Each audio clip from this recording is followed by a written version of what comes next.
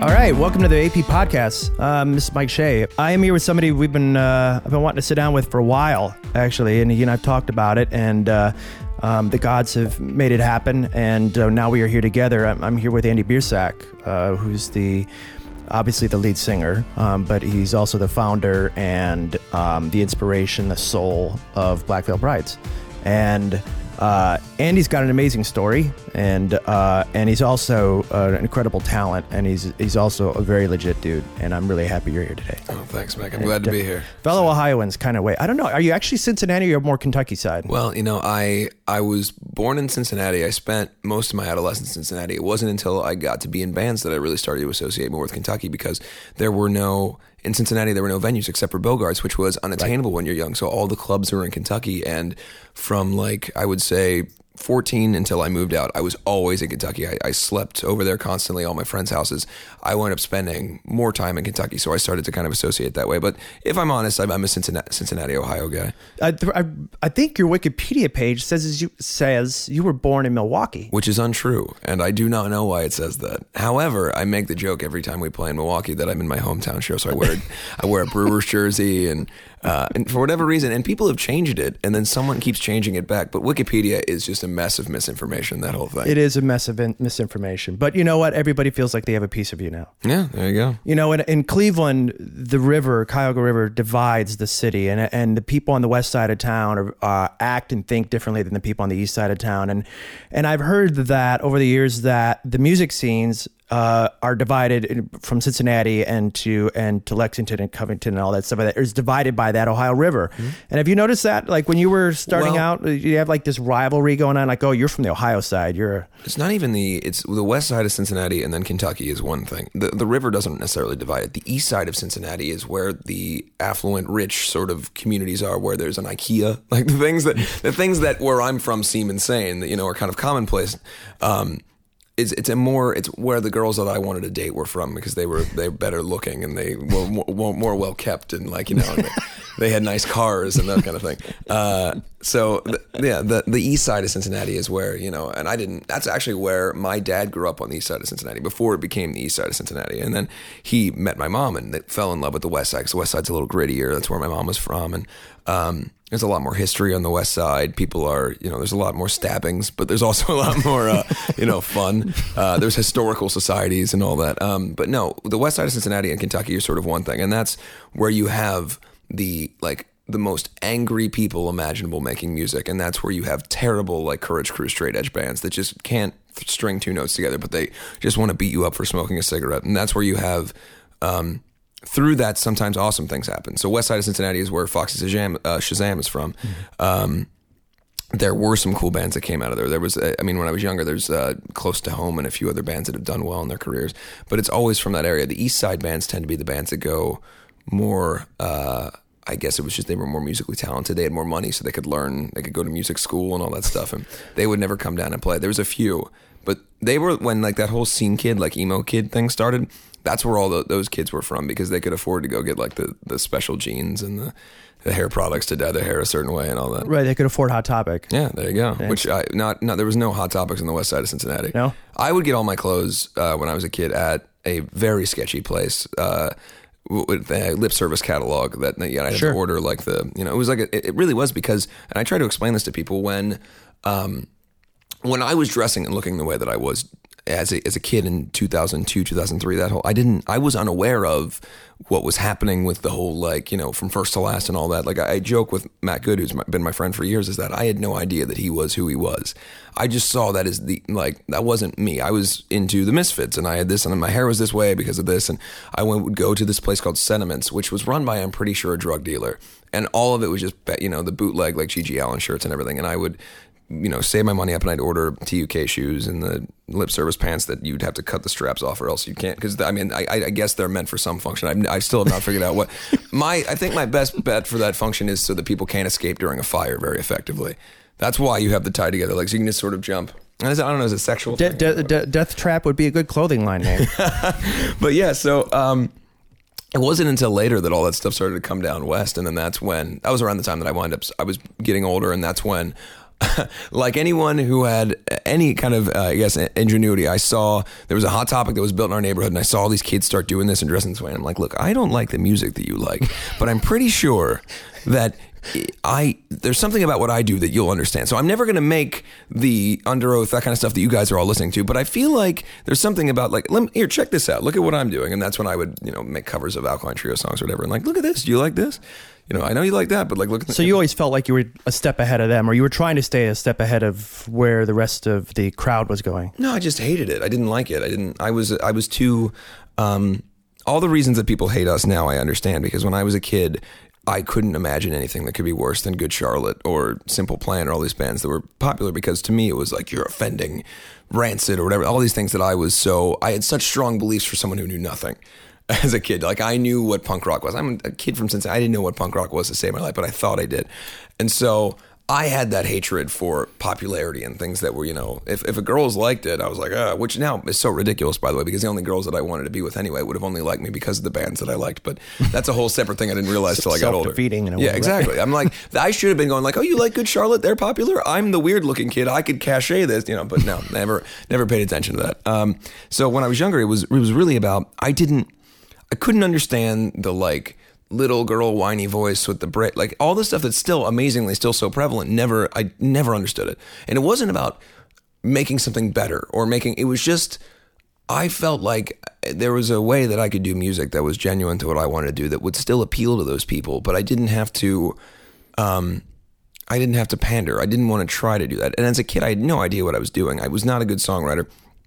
It wasn't until recently that I even learned how to write songs in terms of structure. Our first record has no bridges on it because I didn't know how to write a bridge. I just go, well, I'll just yell here. That's what I do because I don't know how to. The only reason we ever had screaming in the band is because I had no idea how to write a bridge. That's God's honest truth. And I've told people this before. People are like, why don't you bring back the screaming? I learned how to write a song. The only reason that was there was because I was too chicken shit to try to figure out how to write a separate section on the song.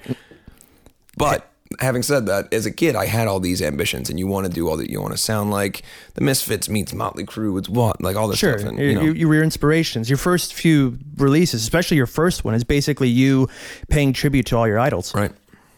So, because you were you really a one-man army, like at that point, or did you kind of have a posse of like other kids that kind of looked up to you or that hung out with you, and like you guys were like the cool kids? Like, no, it went in phases. So when I was really young, I had the strangest of posses. I grew up in the first neighborhood that we lived in until we moved. I was one of maybe 5 white kids in my school. It was a very predominantly black, very oppressed area.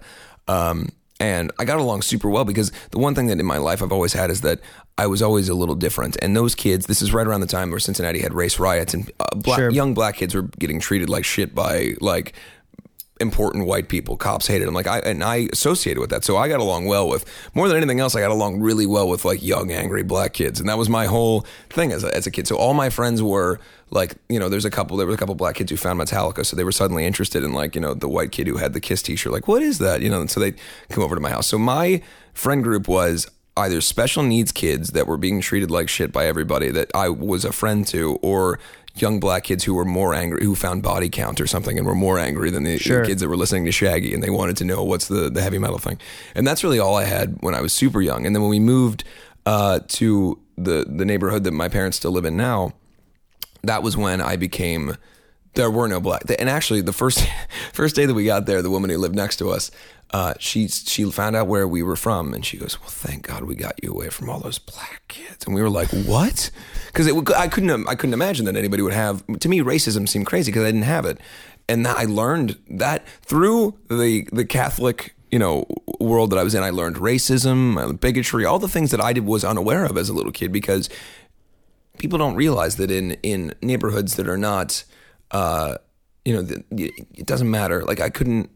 When you don't have a lot of money or whatever else, like it's amazing to me that anybody would ever, they don't put it as a forethought. If someone's black or gay or whatever else, like it's not the things there that you don't choose that. So that's what you are. It's fine. That's what it doesn't matter because of, there's so much shit around you. Why would you ever want to focus on something that someone can't help anyway? And it's their life and it's their business. And that's when money and religion and power and all the things that allow for comfort come in. Then you can start to pick and choose the things that you want. I was completely unaware of that until I became maybe 11 years old and I saw all this. And that's when I became immediately detached from everybody, because I didn't know why, but I hated all this. I didn't want to be around this. And I couldn't put my finger on it until later, but that's when I became detached from the religious aspect of everything. I was always in trouble. That's when the James Dean kid thing came in, where I was complete, smoking cigarettes outside of school, like rebel kid, wanted to be different. That's when I found like real punk rock in my estimation for me. Like that's when I found like Lord's of the New Church and Dead Boys and The Damned and all that stuff, because it was more aggressive than, because I had heard Misfits stuff when I was a kid, but it was, Michael Graves era Misfits was a little bit more Saturday night and poppy, and it was more palatable to like a kid that liked Kiss and stuff. But then the aggression as of getting older, then I wanted to listen to other stuff. And then that's when I got into like early AFI, and that was because it was right around the time that Art of Drowning came out. I didn't know anything about that band, but I was like, oh, hey, this is Misfits meets Damn Angry, like this is what I want to do. So updated. Yeah, exactly. And that's when I became so into all that. So in terms of friends, I started out social, and then part of the result of the environment I was in, and then also my own choice to be detached, I became completely solitary. And I mean like nobody. And it never even, in all the pictures that I've shown you guys of like stuff I built and everything, it never dawned on me that there was other people outside. And my dad always teased me that girls would stand outside of our house. Even though the internet was around. Right. Well, we had a dial-up computer. I never used it. Girls, my dad would tease me. I was unaware girls would stand outside while I was singing, and they'd be like, listening to me sing, and they thought it was interesting. But I couldn't care. I'd sing in my room, and that's all I wanted to do. They'd be standing outside your bedroom, or you mean outside your window? Outside our house, because they could hear me through the bedroom window. And I don't believe him, but to this day he says they were. And I think it's funny because in a way it shows that I would have loved to talk to girls, but I was like, I don't care. I'm going to be, the kid. I have to hone my skills and be whatever I wanted to be. And because you have to understand also that I was angry at this point, like a lot of kids, and it was a great time to be angry, because there are phases in America where there's political situations that are happening where if you know nothing about politics, you can still hook on to something. And I, like a lot of kids, hooked on to the Bush administration as, I can hate this. And it was a great time to hate something. It was a great administration for punk rock. Exactly. And you had on television, you had The Daily Show was at its height. And I've always had a deep love of comedy, stand-up comedy. Most people don't know that I don't listen to a lot of music. I listen to a lot more stand-up comedy that I listen to. Who's your favorites before we digress? I don't want to digress too far down this, but who's your favorites? Just curious. I used to be really into the more aggressive, like Bill Hicks, the more aggressive stuff. Oh, sure. But, the older I get, I like just funny stuff. That's why I like Louis C.K. But, Bill Hicks, David Cross, Louis, Patton Oswalt's always been great. I like Paul F. Tompkins. I just the basic kind of that early 90s alternative comedian scene, the Mr. Show dudes and everything. Because you did the Funny or Die thing. Yeah. So I didn't know if that was something, this connection there, like we're going to see more of that somewhere down the road maybe? You're going to start? I write stand-up sometimes. My cousin does stand-up sets, and I write some of his sets. Really? Like, I'm not...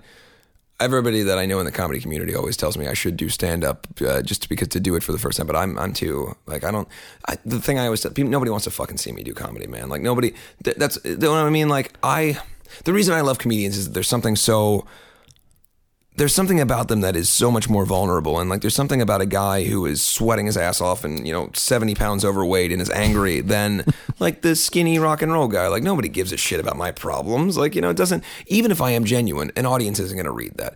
I can go on stage and give aggression and anger, and then I can also smile at people on stage and make them feel empowered. But I can't do that in comedy. So I don't know how. That's why I like doing the improv bits like we do with the show that I produce with my cousin, or writing stand up for stuff he does or friends do, because I can still get that out, but it's not disingenuous. And the one thing I hate, regardless whether it's self-inflicted or not, is something that's super disingenuous. It's interesting that because usually a singer, it sometimes can be kind of like that is their world, and they'll get pulled into doing acting, they'll get pulled into other things where they'll be performing, but they still singing, and there's just something about that world that is very comforting to them, and it's not just familiar, but there's just something like, I know I can control this, but outside that I can't control it. We haven't done anything about it yet, but my cousin and I are writing a screenplay that based on what's funny is, okay, so he will...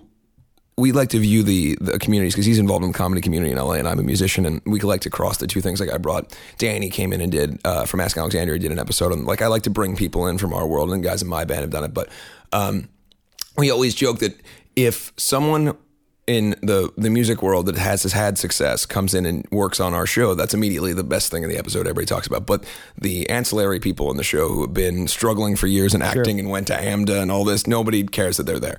So, and it's not because they are, it's just that there's the nature of fans of music, it's a little bit more passionate. Yeah, sure. So we're working on a screenplay about the idea that it's a kind of a fictionalized version of both of us, where it's a documentary crew. We're following two people, and you don't realize that they're involved at all until the middle. But it basically starts with following the life of this stand-up who's struggling and failing, and playing the fucking Red Lobster or whatever, and nobody pays attention. And then it cuts to me. My character is just sitting one day in a room and eating popcorn, and I think I'd like to do stand up. And then immediately it's just like Russell Brand style. I'm on the billboards and people love it. I don't do stand up at all. I just go and tell jokes, but I'm just cool, and everybody loves it.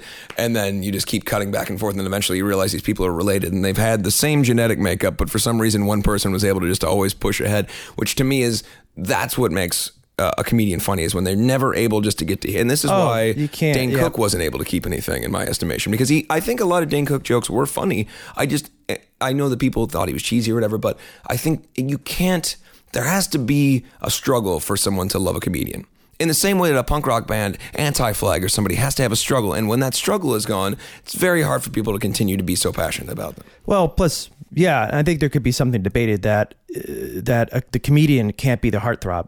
Right. And I think when they started marketing Dane Cook as this hot, single sexy guy and stuff, I think is when it started falling apart for him, because you can't be that perfect. You have to be you have to be the nerd. You have to be the one that's slightly defective, or the one that never really gets the girl in the end and stuff like that. I mean, they all want the Chaplin ending, going down the street with the girl, but that's very few and far between. Can't do it because it ruins the reason why Woody Allen is still making movies and all this is because there's a certain, you have to understand something. You can't be, they always have to, and this is the one thing about comedy that I love more than anything that not a lot of people understand, is you always have to be the fool, no matter what it is. And I hate whenever when Joe and I will do a scene where I have to be the straight guy, because I know that I'm not getting the laugh there. And that's why I don't mind debasing myself. I'm a terrible version of myself in that show because I love being the fool. Could you ever seriously mock yourself? I think the only distinction between seeing what I like when I'm playing myself in this show, it's that a 1 degree of separation, because it's still the character version of myself. The version of me that's an average Joe would do that, but I think it'd be a lot harder to try to directly go in a route of making a spoof on who I really am, because it's a little too sacred in a way. And it's like that movie This Is the End that came out, and all the actors were coming in and basically making fun of themselves in a way, and it kind of brought in humility a lot for them. And if you read the Rotten Tomatoes reviews for that movie, all the actors get a lot of props for basically saying, wow, they actually made fun of themselves, or their persona. But that's a little bit even closer, and that's why I would agree that I would give them some form of props, so to speak, because it's not even, if what I'm doing in my little show is it's still a version of me. The audience knows that I'm not getting girls knocked up and killing them and sending them to Mexico. The audience knows that I don't have a drug addiction. The audience knows that these are all things that you take as read going in, whereas we don't. The audience watching This Is the End, there's plenty of people who don't know whether or not, they Jonah Hill is such a big, you don't know. And that's what I really loved about that, was they took it as, this might be the real version of these people. Right. And not to say that, it's still a wink and a little bit of a slapstick thing, but it's still a look behind the curtain enough, which is something that I've never done that I think would be interesting. So girls are hanging outside your house, being creeps, listening to you, being stalkers, and listening to you sing. And as you kind of mentioned briefly, you at the time, which I thought was actually just so, it's such a really great moment in your life that you shared with the story where you built the KISS stage sets and that sort of thing. What else did you, what other things like that you did, or was that kind of like that it? It was constant, man. Because I used to love, the thing was I loved having something tangible, and whatever it was in forms, in any kind of art form that I could make that was, I don't know if it was a control thing, but I liked that I could do something that was right here and the world couldn't tell me that I couldn't do it. And whether I was action figures or whatever else, I liked that I could build a stage the way I wanted it to. And, I could, it just felt more like this is what I'm going to do on a larger scale, or this is what I want to do when I grow up or whatever. But it was doing it immediately, because a lot of kids dream of being in a band, or they have the acoustic guitar with the string over it, and there's the pictures of them. But like, I wanted to be, it was a pain in the ass constantly that I couldn't be a rock star at age 6. Like it was always from the time I was old enough to know what that was. It was constantly like, just come on.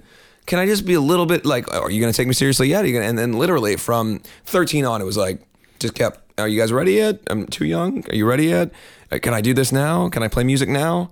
And so it was just waiting all the time. So that was something that I could do when I was a kid, building the stages and putting together set lists for what the band might play. And that was all stuff that I could do. And even though it wasn't real, I could lose myself in that world, and I could close my eyes, and I felt like this was something that was a show, because I couldn't, too young to go to shows, I could go to Kiss shows, but I couldn't go to the shows that I wanted to. If Social Distortion came through town, I couldn't go as a 7-year-old or whatever, like these are things I couldn't do. So I had control of that. So then when I got older, it became doing it on the scale of, now I was the action figure in a sense. Like I would build fake grids in my room with scaffolding, and you saw like my ceiling on my room was all these bands that I wanted, and I would just sit and play.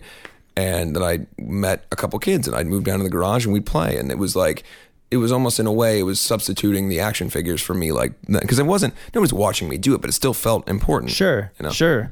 Do you think, as the band started going, you've got the world in you have like a vision in your head of how you want it to go and how you see it going and stuff like that, and how that world of rock and roll and the music industry and stuff is. And when was the first like wake up call where like, boom, you hit reality? Like, wow, this isn't really like how I thought it would be. Like the industry just like either hit you, or you found that maybe it wasn't so easy, or something like that. The thing you have to understand is that I was, it wasn't until maybe in the last 4 to 5 years that I really started to have any sense of humility or any kind of understanding of what was happening around me. I was always so blinders, straightforward. People would say things, throw things at me. We would have disappointments. We would, like anybody, you play a show, nobody's there, you don't get paid. Somebody steals money from you. People steal your gear. All the stuff that bands go through. But I was always like, well, that's just a thing that's happening. It doesn't matter. That's what happened now. It won't happen tomorrow. Keep going. Yeah. It wasn't until later, like probably once Black Veil Brides had become an established band, that I started to really realize something could happen wrong. Because in those early days, it was so important to me. It's almost like a fight or flight thing, but a constant. I couldn't let anything negative affect me, because then it would, I had this abiding belief that it would eat me alive if I let something in at all.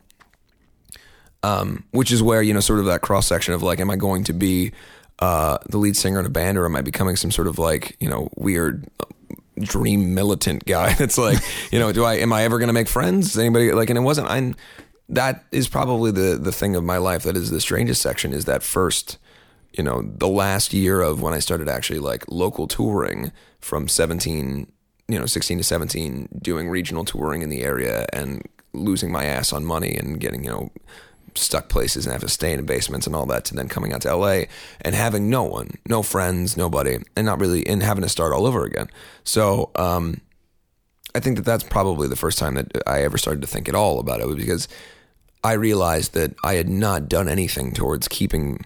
I didn't care, because the people around me were shit. They wound up suing me later anyway. Like, they were shitty people anyway. So it wasn't like I lost out on opportunities to make friends, but I think the big thing is I didn't give a shit about people's personalities as long as they would play music in my band and dress the way that I wanted them to and all that. And so in that regard, the blinders didn't serve me well, because I didn't pay attention to signs that maybe I shouldn't be around this person. And that stayed on until 2010 even, where I was not paying attention to the signs of what people are, or knowing that they seemingly were not good people for me or to be around. But I didn't care, because it was all towards this thing, and goddamn, I got to reach this thing. Sure.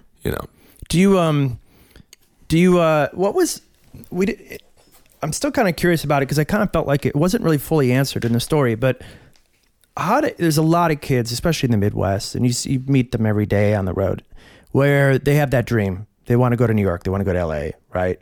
And they want to be, or maybe Nashville now, and they want to become the big singer or star or whatever the thing is, but they're afraid. I didn't want to go to LA. I had no idea about really? LA. As a kid, my aspiration was never to be in New York or LA. I could be from Cincinnati and be rocks. I didn't know that was a thing. it wasn't until I went to Los Angeles on a completely unrelated thing, which was I started going to performing arts school, and they told me that I was good at, acting and everything, and that maybe you should audition for these people that we have come and are the talent agents for Los Angeles. Whatever, didn't know anything about it. So I did a monologue from Harvey, which was my favorite. Really? Yeah, Jimmy Stewart was my favorite when I was younger. I wanted to be like Jimmy Stewart in some capacity. But I did a monologue from Harvey, and they liked it and took me back to the little like office area and had me call my mom, and they're like, "We think he could be a star." And my mom, they're like, "All right, whatever." Like, fortunately, my parents were smart enough to not be duped into all the things that all these people get duped into. But my mom goes, "Here, look, if you really believe that, I have like 3 weeks of vacation time. I'm willing to take that vacation time, but if you think we can do it, we've got a little bit of money saved. We were going to go on a vacation, but this is my kid's passion. Like we'll do this." So my dad had to stay back home. My mom and I went out to LA. Well, first we went to Dallas for some reason. First, that's always the pit stop. There's like the thing you have to go to first to pay a bunch more money, so that I could win a bunch of trophies or something. Like I was, What'd you have to do there? I became the top male model and top actor at the Mike Beatty Expo, which is just a way of losing money on the way to LA. Yeah. Just basically you're just buying yourself. But like, what did you do, Harvey, for that too? Yeah, and then I sang Green Day "Time of Your Life" and made little girls swoon, and that's when made. And that's is there a video of that? Your mom's got a video. There has to be somewhere. But that's when the people, because the Mike Beatty Expo was where these talent scouts really were, and so they take you there, and you learn that the people who are at your school have nothing to do with it. They're just the conduit, and now there's more money to be had. So I get all these people, we're going to make you a star, we're going to do all this. And there was just like a couple people who were like, okay, look, again, we have 3 weeks. You've got 2 weeks and some days left. Here you go. Give it a shot. So we got out to LA, and my mom's like, okay, what we can do is I think that we can try to work with your school. They're performing arts school. I can stay out here a little bit longer. We can't stay out too long, but we can do like 2 months. And at the most. Which is not a bad amount of time, right? It's nowhere near what the people go out. I mean, 6 months is the pilot season thing where people go stay at Oakwood, and you've seen I don't know if you've seen the documentaries, like the most like sure. Yeah. sad. That's where the heartache comes from. But we had 2 months, and I had no idea how to audition for things. I had no idea what I was doing, but I didn't really want to be an actor. I wanted to be in bands, but it was like, am I ready yet? No. Okay, I'll do this. Like nobody wants to take me seriously in performing. bands. Yeah. Right. So I want to be on a stage. I want to do something. And immediately people started paying attention to, it's so funny when you aren't aware of what you're supposed to be doing, how much that seems revolutionary. And when you don't know that you're supposed to be, all right, so I'll give you an example. The first audition I ever went to, the dress code for it, because these auditions, everybody looks a certain way when they walk in there. The dress code said Midwest casual. I'm from the Midwest. This is what I look like. This is my casual. I come in and they're like, whoa, look at rock and roll guy. But I had no idea. So I started getting attention as being edgy. That was my new thing. I'm edgy. And I was a kid. I didn't dress, wasn't wearing Black Veil Bride Set the World on Fire clothes. I was a black Guns N' Roses shirt and jeans. You were Johnny jeans. Depp. Yeah, it wasn't anything. Yeah. But that was edgy. And so I started getting attention for that. And I booked. Typecast? No, but just anything. I started booking stuff all the time. I was getting callbacks all the time. I got 2 commercials right away. I became the AT&T guy. I did a thing with Tony Kaye from American History X for the meth commercial that everybody's seen. I was doing crazy. And then it was the end of the 2 months, and we're like, okay, well, we have to go back home now. And I have an agent manager. They're like, what? You're doing, kids don't do this. And we're like, yeah, but I don't really want to, thank you so much, but we don't have the money to be out here, and we're going to go back home now.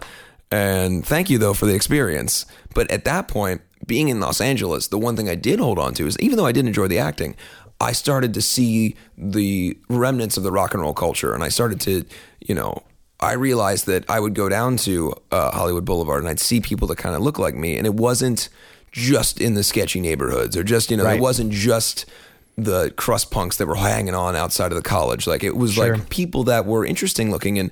And, I think it was to see people with the damn shirts on or something was weird because I'd never seen that before in my whole life. Did you feel part of this is the pot? This was the crowd that you meant to be with, or did you feel intimidated by them a little bit? I liked it. It was exciting. I never cared about LA. I didn't have that gotta be in Hollywood thing. Hollywood was nothing to me. It was because to me it was Kiss wasn't from New York or whatever. They were just so they started here and then they were American. Right. And that was always my goal, was to be America, USA. Like I wanted to be wherever I was from. I was still the biggest thing when I was little, and I didn't learn about the world. I didn't know that you could be big in other countries. When I was a little kid, you're like, I want to be that, right? And not like to still. I think it's so weird because I look at it as a kid and like I wanted to be equal parts like political, like born in the USA, kind of Bruce Springsteen and. Gene Simmons, Paul Stanley when I was real little. And then the older I got, it became less and less about the showman and the fame and everything. It was like, I want to be interesting and important. Anyway, so I went to LA and I really loved it. And then that's when I had that fall in love with Hollywood. And that's when I became obsessed with going back. And the most negative thing that happened to me is that we flew back from LA for the first time.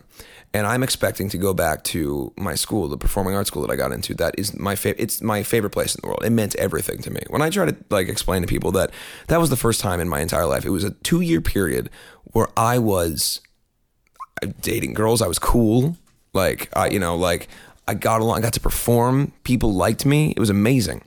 And then they changed artistic directors, and I got back from LA, and I go, guys, I just did all this performing stuff in LA. Like I can't wait to come back to school. Nope. Not allowed in. We changed our policy. You can't leave school for 3 months to try to come back. Are you kidding me? No way. And so you left during the school year. It wasn't. But we had agreed with the previous art director that I was going to go out, and they actually sent me work to do out there. But the new guy came in and budget cuts. He didn't want to have to bring kids back in. So I was doing schoolwork and sending it in, and then while I was gone in that 2 months, they changed people who was in charge of that decision, and he decided that when I got back, you're done.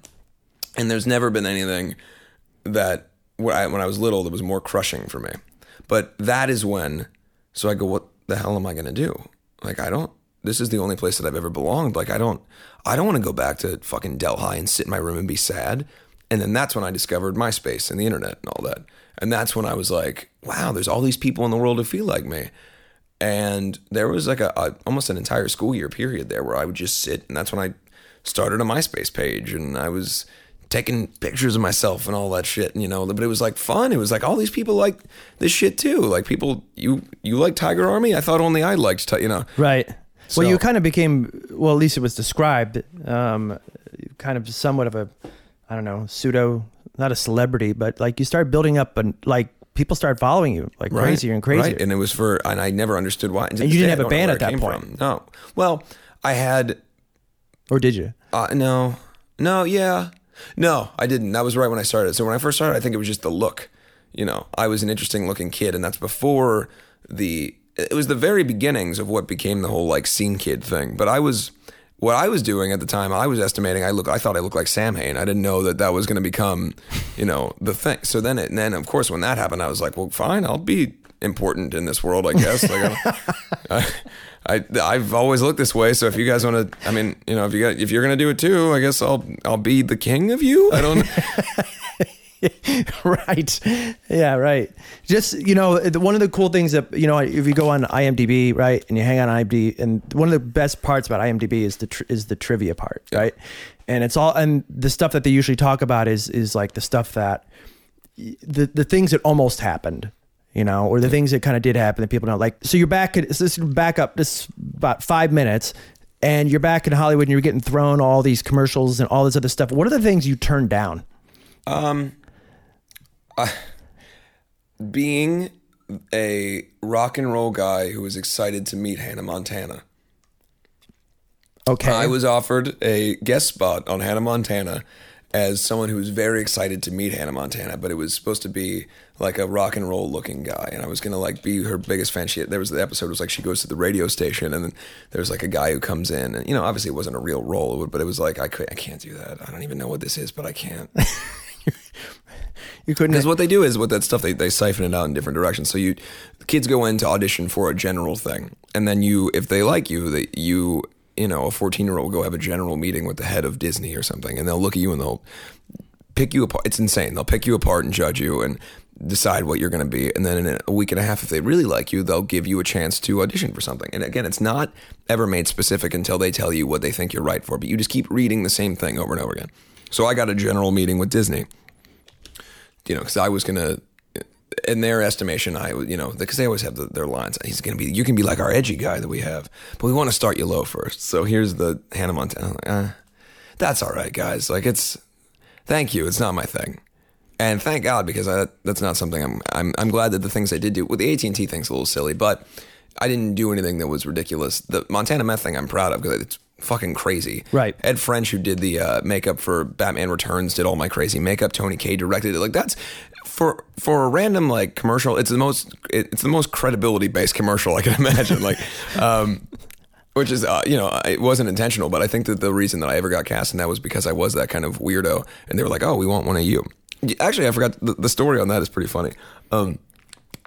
So one of the things that you do when you're one of those kids that goes to Hollywood is you have to always be perfect all the time. People ask you questions, you have to know exactly how to answer them, and you have to answer in the most goddamn that kid's cute way possible all the time. And I didn't know any of that shit. I didn't know that going there. So the audition for the first round of auditions for the meth commercial was at a coffee shop, and they line everybody up, and they go down the line and they go, hey, have you guys ever had any experience with anyone using drugs in your life? Go down the line. No, sir. Everyone I know is rainbows. And they come to me and I go, well, yeah. And they're like, really? And I was like, yeah. I've met some drug addicts. Do you have any stories? And I just started telling stories. Like, yeah, I had a friend who did meth actually. Wound up, but we didn't know where he was. He didn't come to school for like 4 days. He found him in a park. He dated my friend, I'm just saying, I'm just going on. And all these kids are like, what is he doing? And like kids are snickering, like this kid's shooting himself in the foot. And then the next day I got a call like, that was really awesome because like we see these pretentious kids all day long every day. And I was like, I didn't even know. You asked me a question. I was just telling you the answer to it. I didn't know I was supposed to be like sunshine, smiles, everything's perfect, Midwest, whatever. Like they're all from Texas too, all those kids. They're always like, even if they aren't from Texas, they always say that they're, for some reason, it's the best thing to be from Dallas when you're in Hollywood. To play acoustic guitar terribly, wear sandals, and be from Dallas, it's a surefire way. And nothing against people from Dallas. If you aren't from Dallas and you go to Hollywood, say you're from Dallas. They all love it. You'll get cast in a million things. I think this is the name of your How to Hollywood book is Say You're from Dallas. Say You're from Dallas, exactly. Biersack. That's the name of my memoirs. I like to name memoirs. That's one of my hobbies. I never will have a memoir that's named any of these things, but if I can like funny memoir names are my favorite.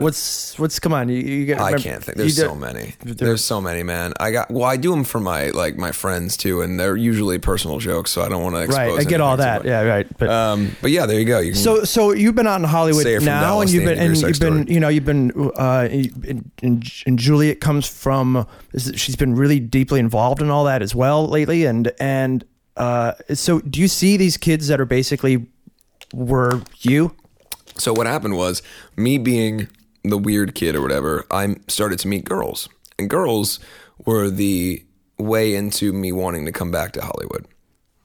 And that's the weirdest thing that I find is when I look at what the Hollywood world is, you start to see all these kids, dating, and there's these clusters of kids that all hang out together. And I was weirdly part of that. And a lot of the people that I was around a lot of them now are very successful. And that's, however, my way into wanting to come back to LA was dating these girls who are now, a lot of them are actually very successful actresses. Haven't seen them in years, but I was like, I have to go back and see girls. Because suddenly now, you have to understand that, again, I had never realized how much I loved women until they wanted to pay attention to me. And I'm like, well, this is fantastic. Isn't this great how this works out? You think I'm interesting and James Dean-like, and I like your boobs. Like, isn't this awesome? So that was, and then that's the only reason I ever went back to LA was girls. I was like, I'm going to be one of those, like, I'm going to be the Sunset Strip dude, and I'm going to hang out with all the girls. Is that where you hung out? On the strip there? Was there like no, I a wanted venue to. or a restaurant? No, man, I couldn't go down there. I didn't know. People didn't even want me down there. I hung out in like South Fairfax and Little Ethiopia, and places that kids were skateboarding, and like there was. The Sunset Strip thing didn't occur to me until I wanted to go do that, but it didn't occur to me to go down there until I had like, I don't know, people don't go down there and do anything. Right. People go down there when they have a band or they want to be seen by people as looking cool. And I was not ready for that when I first started coming to LA. And really, to be honest with you, if I can backtrack a little bit. Sure. I started dating a girl who was an actress. And that is really the way that I started coming back to Los Angeles. And because I was able to, by the time I'm 16, I have a band back home I'm playing local shows. called Biersack. With a 55-year-old drummer and like just random, it looked like the UN, just and me with giant fucking crazy kid hair and like, eye makeup like this, and I'm wearing like tuxedo, just the most random outfits, batting gloves and tuxedos with hair that's this tall, like experimental face to say the least. Matching my eyeshadows with my shoes. Bowie would have been proud. Yeah, see, there you go. But because of that, I'm starting to date these girls, and one girl in particular, she and I get serious, and she's an actress. So she is just turning 18. She's starting to make enough money that now she's going to move out of her parents' house and she's going to get her own place, which is a huge thing for me because now it allows for me to go visit someone and not have to like pay for hotels or whatever else. Like, and of course I'm a kid. I'm in love with this girl. She's everything. I write her letters and first love, whatever. Yes, absolutely, okay. Absolutely. Oh first yeah, love. then you're So so I need to be with her all the time. Right. So the reality, like all that stuff, the logistics of like now I get to stay somewhere, it didn't matter to me. I would have gone and stayed on her porch outside. But then she starts to starts to hook up with like dudes in bands that are successful bands. So eats my heart out. She's cheating on me, all this. But now I'm like, but wait, I have to go back out there. So now I'm a little guilty of this. In my head, I'm starting to think like, man, what can I do, to like get out there? So we're going to make amends. We'll fix the relationship. So we fix the relationship. I go out, I start living with her. We hate each other. We're kids, I do stupid shit to her. She does stupid shit to me. It's a terrible relationship because we don't know how to do it. We're both kids that shouldn't be living alone yet, but are trying to. But because of that, if it wasn't for her and for all the shit that we went through in our life, and all the stuff that maybe she did to me or I did to her, if it wasn't for her and her giving me the chance to stay somewhere, and loving me like she did for whatever, for what we did or what we didn't do. At the time, we cared a lot about each other. And if it wasn't for her, I would have never had the chance to really spend any time in Los Angeles. Sure. And so I'll always be thankful to her for that because I know, and I didn't always know that when I was younger, I always tried to, no, I'm making my own way. But if it really wasn't for her, I would have never had these chances. And I would have never met half the people that I met early on that helped me when in my early days. Have you guys made up? No, I haven't seen her in years. Wow. So when you're doing all this stuff and you're like, so you were doing that, you were living with her in LA when you were 17, 18? Mm-hmm. 17. Where were your parents? Because by then you were out of the performing arts school. Yeah, so what were your parents? A quick stopgap. Yeah. I'm out of the performing arts school. I'm homeschooled. I'm lonelier than hell. That's right. I gained like 50 pounds. Like I'm just a fat kid sitting on MySpace all day. Prior to moving to LA. Right. This is all. We'll go back like a year and a half. So I'm completely alone, just eating saltines and sad because I have no social interaction. Because now I've tasted it. When I was young, I didn't care. Saltines and sad. There's an album title. There you go. That's another memoir. The Fat Years. At least a DVD. Yeah, Andy at least. Biersack, The Fat Years. It's just a static shot camera of me getting fat. So I'm sad, and now I've tasted social interaction, which I never cared about when I was younger. But now I've know what it's like to meet people, and I know girls and all this. And I go to my parents and I say, "Look, I don't know what this means, but I think I want to go to regular high school now." I wish this is one of those times where it would be nice to have like a time cop situation where I could go back and just punch myself in the face because I didn't realize that meant constant misery. And because I'm now, you have to understand that since I was a little kid getting beat up in school and Catholic school and all that, I have not experienced bullying for a 4-year period because I've gone to fairyland. I was in a performing arts school where I was the only guy that girls could talk to because all the other dudes were hanging out with each other there. I was at a performing, you know what I mean? So I'm the only choice. Right. By default, I'm the manliest dude there, and I'm dressing like Alex from A Clockwork Orange on a Wednesday to go to school. Like, but all the girls are like, well, fuck it. I guess this is what we got. So I'm already there. And then I go to LA and I'm like edgy guy, and girls like me there because they're, a little bit more open-minded. I'm different. I'm like you said, I'm like the fucking baby Johnny Depp to them. So then I go back home and I'm on MySpace, and MySpace people. So I have not experienced what it's like to just go hang out with the football players and all that in a very long time. And I'm ill prepared to say the least. I'm like first day of school, like eyeshadow. It's all great. I'm all ready. I've got my Misfit shirt on, all stoked. Head in, just hitting that back of the head immediately. Like, oh, really? That's right. I forgot about this. And not only have I not gone to school in a long time, I didn't do any of my schoolwork in homeschool. So I've now been put into like freshman classes. So I'm now a junior or whatever, and I'm in nothing but freshman classes. and just miserable. They put me, I was tested by the state for mental retardation. By the way, really? Yes, achieved the highest test score that they had you could ever get.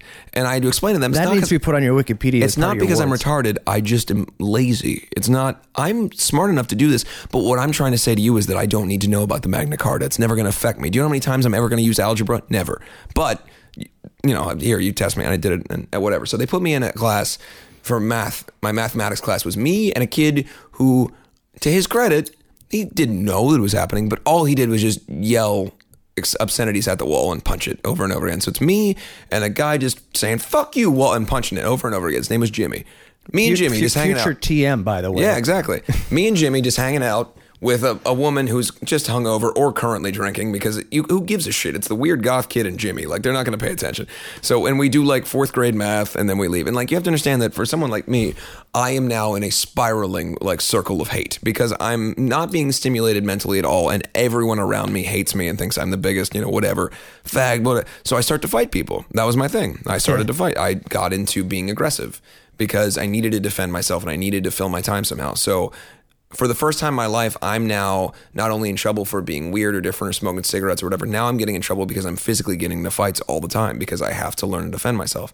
But it is at this time that I start to separate, where when I was a little kid, I would get bullied and made fun of, and on the same ways that when I was the age of a lot of the kids, that the younger audience that we have. And I understand how depressing that could be. But if I didn't go back to high school in that time, and I didn't face that bullying on a different scale, I would have never been able to turn the corner and realize how important it is to be mindful of your own self strength. And that is very important in my life. The fact that I went back and I learned how to fight, and I learned how to fight for myself, that's when I started to write songs. Because I'd always written dumb songs. That's when I started to write real songs. That's when I wasn't just copying Alkaline Trio songs. That's when I started to write things about what I was feeling. And if it wasn't for that, I would have never had what I had going into LA. I would have never had that feeling. I would have never had the interest in the army aspect and all that stuff, because I almost fell out of that for a little while, because I got to have fun and I got to be treated like a normal person. And I'm not saying that people should have to go through the strife, but in my situation, I don't think I'd have the career that I have if it wasn't for me learning that very key point of fighting for myself. How were the teachers at the school? Were they blaming you for causing it? Oh yeah, all the time. I would get kicked out for the silliest things. Like, I would have striped socks on and I would get suspended. It went on forever, but I always got blamed because I was weird. They didn't want me around there. They didn't want me there. So what they did was they kicked me out of the regular high school. And this is where it became awesome, because they put me into a trailer about 1.5 miles off of the high school campus. And it is where they sent the kids who maybe had recently murdered someone, or, like all of the kids who came out of juvenile detention but needed to be educated got put into this trailer. And I felt a little bit more at home there. I was like, I've never raped anybody, but I feel like you and I could talk, because they hate you and they hate me. Like, I don't want to hang out with you after this, but we can sit together. Right. And the assignments were ridiculous. This is a real assignment that they gave us because they're afraid of these kids. Right. So the guy comes in and he goes, hey, and he puts on 2 music videos. Toby Keith, We'll Put a Boot in Your Ass, It's the American Way, or whatever that, and Alan Jackson, Where Were You When the World Stopped Turning? We have to watch those both. And he goes, all right, now compare and contrast these 2 music videos and how these 2 write patriotic songs, and then leaves the room. And we're all like, fuck this, no one's doing this. And so, I was never like I guess of all those people, I was trying to consider my way of how I can get out of it. And so then maybe I did that for a couple weeks, and then I go well, fuck, they don't care if I'm there.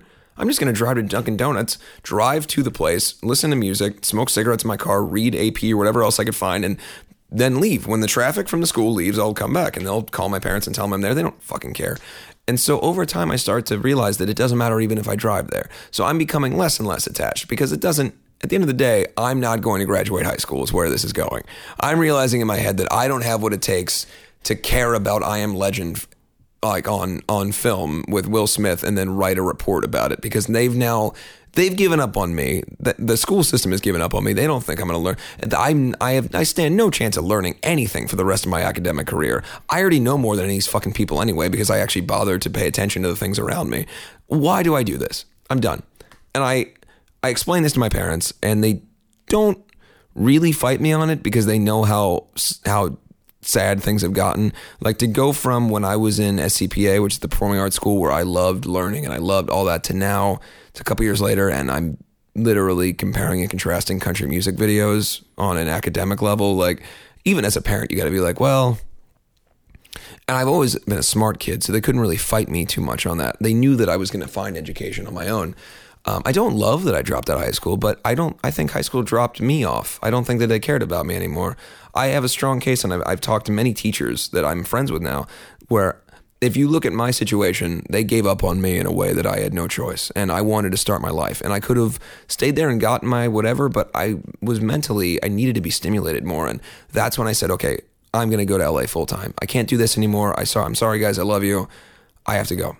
And there was a little bit of fighting back and forth. And they said, when you turn 18, you can go full time. We can't really stop you then. So it was, I think, December 28th or something. I turned 18 on the 26th.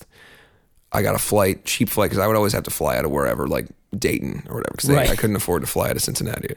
So I got a flight out of Dayton. I took all my stuff. My mom was still pretending that this was just another one of my 2-week visits where I was going to go see my girlfriend, and I'd come back. Yeah, she said something like that in the story. She's like, she expected you to be back. Yeah, but my dad and I got into a fight like we always did, and I think he could, because usually he knew that he wanted to. I guess he had to get on his last whatever dad thing.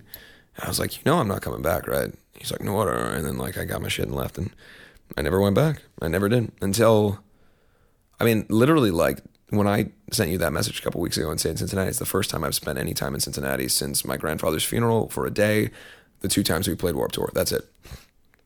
How was that? My grandfather's funeral or No, not your grandfather's funeral. You can imagine how one went. No, just wasn't my favorite day. Because when you've been away from your hometown for a while and you go back, you do have this all of a sudden new sense of objectivity you didn't have before. First Warped Tour was terrible because all the assholes came out. You have to understand that Black Veil Brides, when I first started, it was hated strongly because I was egotistical and opinionated, and I thought I could stop all the shit around me. I thought that I was going to be that punk rock force that was going to do something. So, there was a huge Courage Crew scene, and they would beat up my friends, and I would go on stage and say, fuck the Courage Crew. Now, that's not something that you should do as a 15-year-old with a completely defenseless 15. But I thought that I was, I thought saying stuff like that would make people feel something, and it did. Not the greatest thing. It made them want to beat up my parents and cover my house and shit and whatever. So I dealt with a lot because of that. But I thought it was wrong. I thought it was wrong that I watched a kid's teeth get kicked out because he smoked a cigarette at a party. I thought it was wrong that because I wore makeup and drank a Coca-Cola that had energy in it, that I was going to get shit thrown at me, from across the street. I just thought that shit, it was bullying to me. It was bullying, and it felt nothing like what I understood there. Because I always was into researching stuff. So I'm like, all right, what's Fugazi? And I'll look up Minor Threat, and I'll find out what is this about. And I was like, these are just fucking jock bullies who have now found something that they're attaching themselves to. It has nothing to do with any of that. There's no community there. They're just mean, just being mean for the sake of it, and then saying, oh, but I got the edge. It's not, you're just being a dick and then saying that you're part of the dick club. That's it. It's not fair. So that created a lot of hatred. And then through that, those kids kind of died off. The Courage Crew thing kind of died down in Cincinnati, but there was still a lot of residual, let's fuck the makeup faggy band, because that was it. We were the only one. And this is before, bands like Escape the Fate started getting really popular, or bands like, Aiden, or all these things. This is just before that, because they were popular in certain areas, but not where this is before our scene kind of got all that stuff. So I was the sole band in that area that was doing anything with the makeup or the hair, any kind of glam nature to it, or any kind of, covering Misfit songs or whatever. So that caused a lot of hatred, and all those people stayed around long enough. And amazingly, we're talking about now, it was 2011 was the first time we rolled through there again. And they were there in full force. They were signs, fuck you, in fact, the makeup. At Warped Tour. Yeah, a lot. And they went through all that for years. They waited for me to come back, and I always joke that some people get met with the ticker tape parade, and I just get people throwing wads of shit in the air when I get back, And we were prepared for that this year with Warped Tour, and it's amazing what the success of the band has done, and what the positivity that we have with a lot of people have done. And it was raining, so we played the main stage. They moved it into the amphitheater. And I was like, fuck, now all these people are going to fucking pack into the amphitheater. It's going to be nothing but a shit show. I never get nervous for shows, but Dusty, who is a production assistant on Warped Tour, was standing backstage with me with Kevin there. And I was I was almost shaking. Like I was very nervous because I was afraid of I'm very combative. I was afraid of what I was going to do. I'd explained to Kevin, I was like, I don't want you to be upset with me, but I might get engaged in something today because if people come at me, particularly here, like there's nothing more re-stimulating for me than anything. It's an old war, man. Yeah. So I'm shaking and everything and go out on stage, and I didn't realize I couldn't see how well it was going. That's the only way I can say it is like, I literally couldn't. The whole amphitheater, by the way, is full and everyone is having the best time. Everyone knows all the songs. We're 3 songs into the set and I'm still talking to the audience like they hate me. Like I'm full on like aggressive, like Defense. fuck you. Yeah. Like I'm that Golden God speech level of like anger. And then I start to like, something clicked in me where I was like, man, and I actually apologized. I was like, wow, I'm sorry guys. Like I came out here on 10 because I expected something different and my whole life it's been this way. And just the word Cincinnati makes me feel this way. So I came out here expecting to have to fight my way and like very emotional. Like it was amazing for me. And then I jumped down on the grid to bring the mic out to the fans and tore my whole hand open, and I have a black leather glove on and it collects like probably a pint of blood in this glove, and I smack myself in the head on stage and then there's just blood everywhere. So now the audience is freaking out. I'm covered in blood and everyone's it was like this weird cathartic like tribal experience. And it's like, and then we did In the End, which is the song that I wrote about my grandfather, and my mom is there filming it. And to see the amphitheater that I first saw Kiss at when I was a little kid, and I saw Aerosmith and Motley Crue and all these, the big shed bands, full of people, I mean totally full, singing In the End, was really cool. And that to me I was able to close a chapter in my life that I never would have been able to before. It was awesome. It really was important to me. It was the biggest and most cathartic thing that could have happened, because now I was able to go back home. Like I would have never done that. I was too angsty and too nervous to go back home years before. But after that show on Warped Tour, I wanted to go visit my parents, and I wasn't afraid to go around. I didn't think I was going to have to defend myself. It's so funny, as a kid, I never knew that you guys were located here. In Cleveland. I think you said that to me one time. Yeah, it would have been such a crazy revelation to me. Like I think I figured it out once. I remember there was like a little card that had like a mailing address on something, and I was like, what? It says Ohio on that. But then I think as a kid I rationalized, I was like, maybe they just have like Ohio has like a place that they printed or something. I was like, there's no way this is based out of Ohio. You know what I mean? Like, because as a kid you don't realize like that there's other. I didn't even know what Cleveland is, but I only been to Cleveland a few times. But it was like, to me, Ohio was this big. So the first time that you took the band outside of Cincinnati area, was there a Cleveland gig on that one?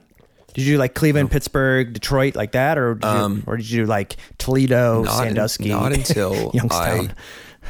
I think it was always like weird places like that. Like Dayton would be the farthest in terms of a real city, but it wasn't until 2009 when I had LA version of the band come back and do our first tour as that band that we played. The first show we ever played was at Peabody's.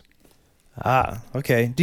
I used to ask this early on in the series, and I don't ask it because it was very few that musicians get it, but I kind of wonder if you would. But all this time touring, you've toured the world, right? But United States, do you ever remember that one day, maybe it was a day off, or maybe it was before the gig or after the gig and traveling or something like that, where you just kind of felt like, wow, if there's anything that's like a slice of Americana, I just saw it or experienced it? I don't even know if it was specifically that as much as the first time we ever toured in England, and it was the first day that we got to come back to the United States.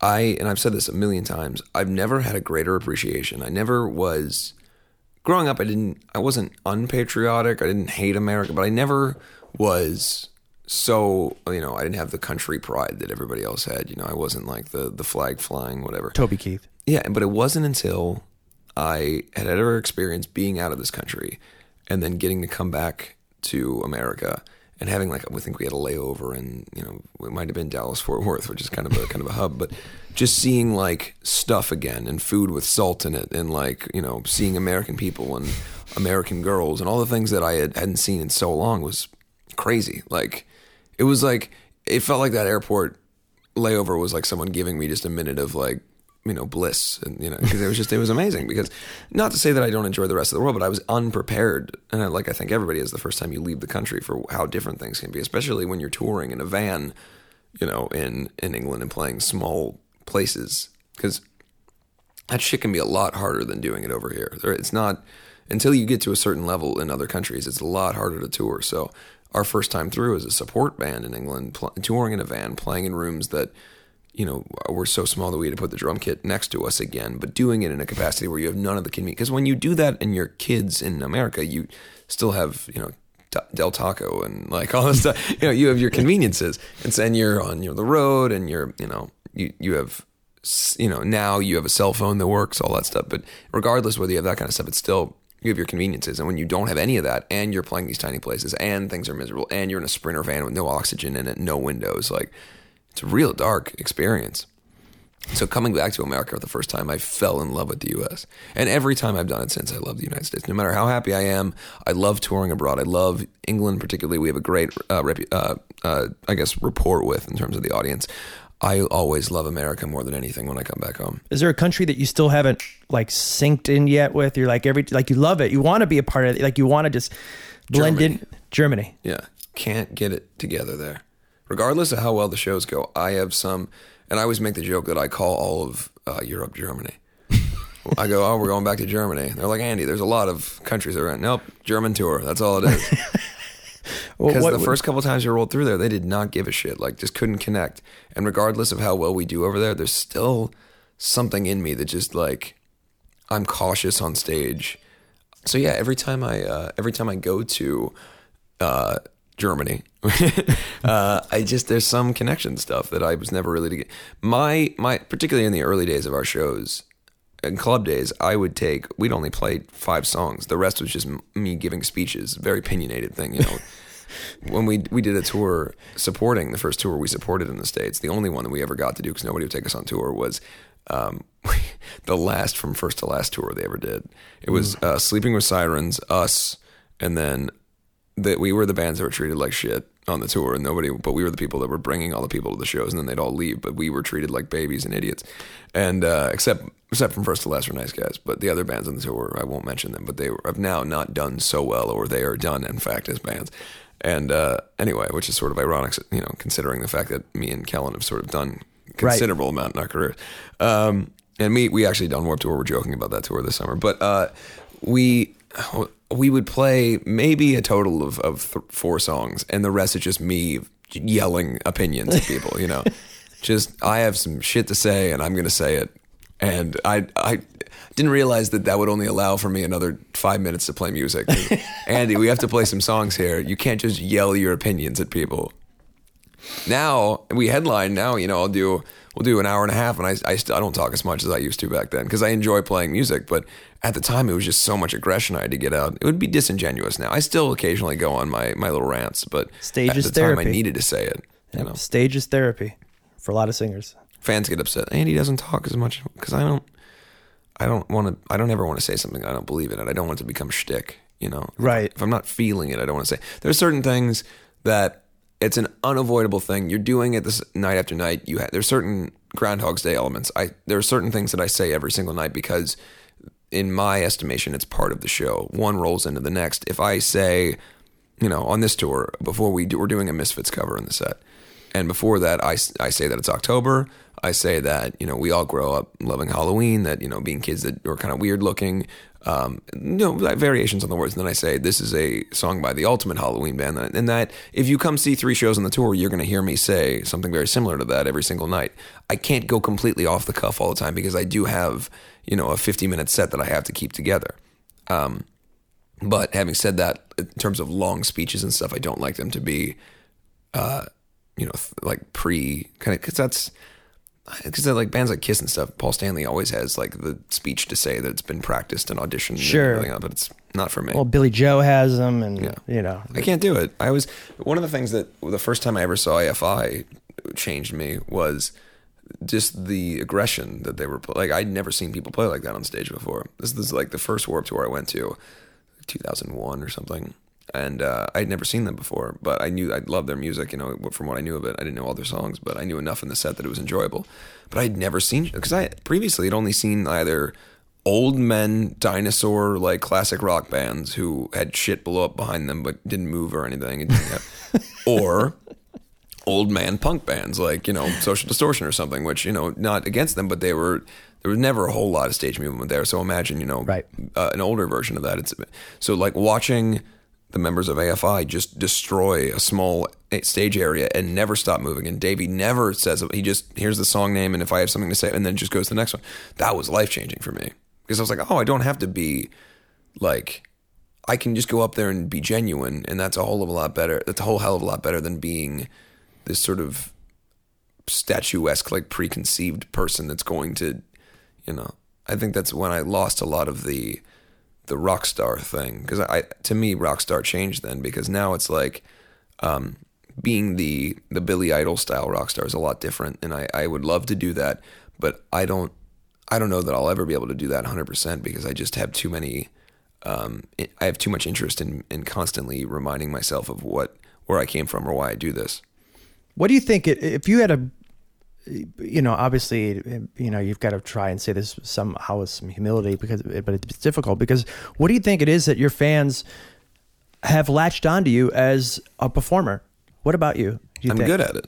I'm good on stage. I mean, I don't need too much humility. I'm a good frontman. I would put my performance up against anyone in my age bracket or the bands that perform today.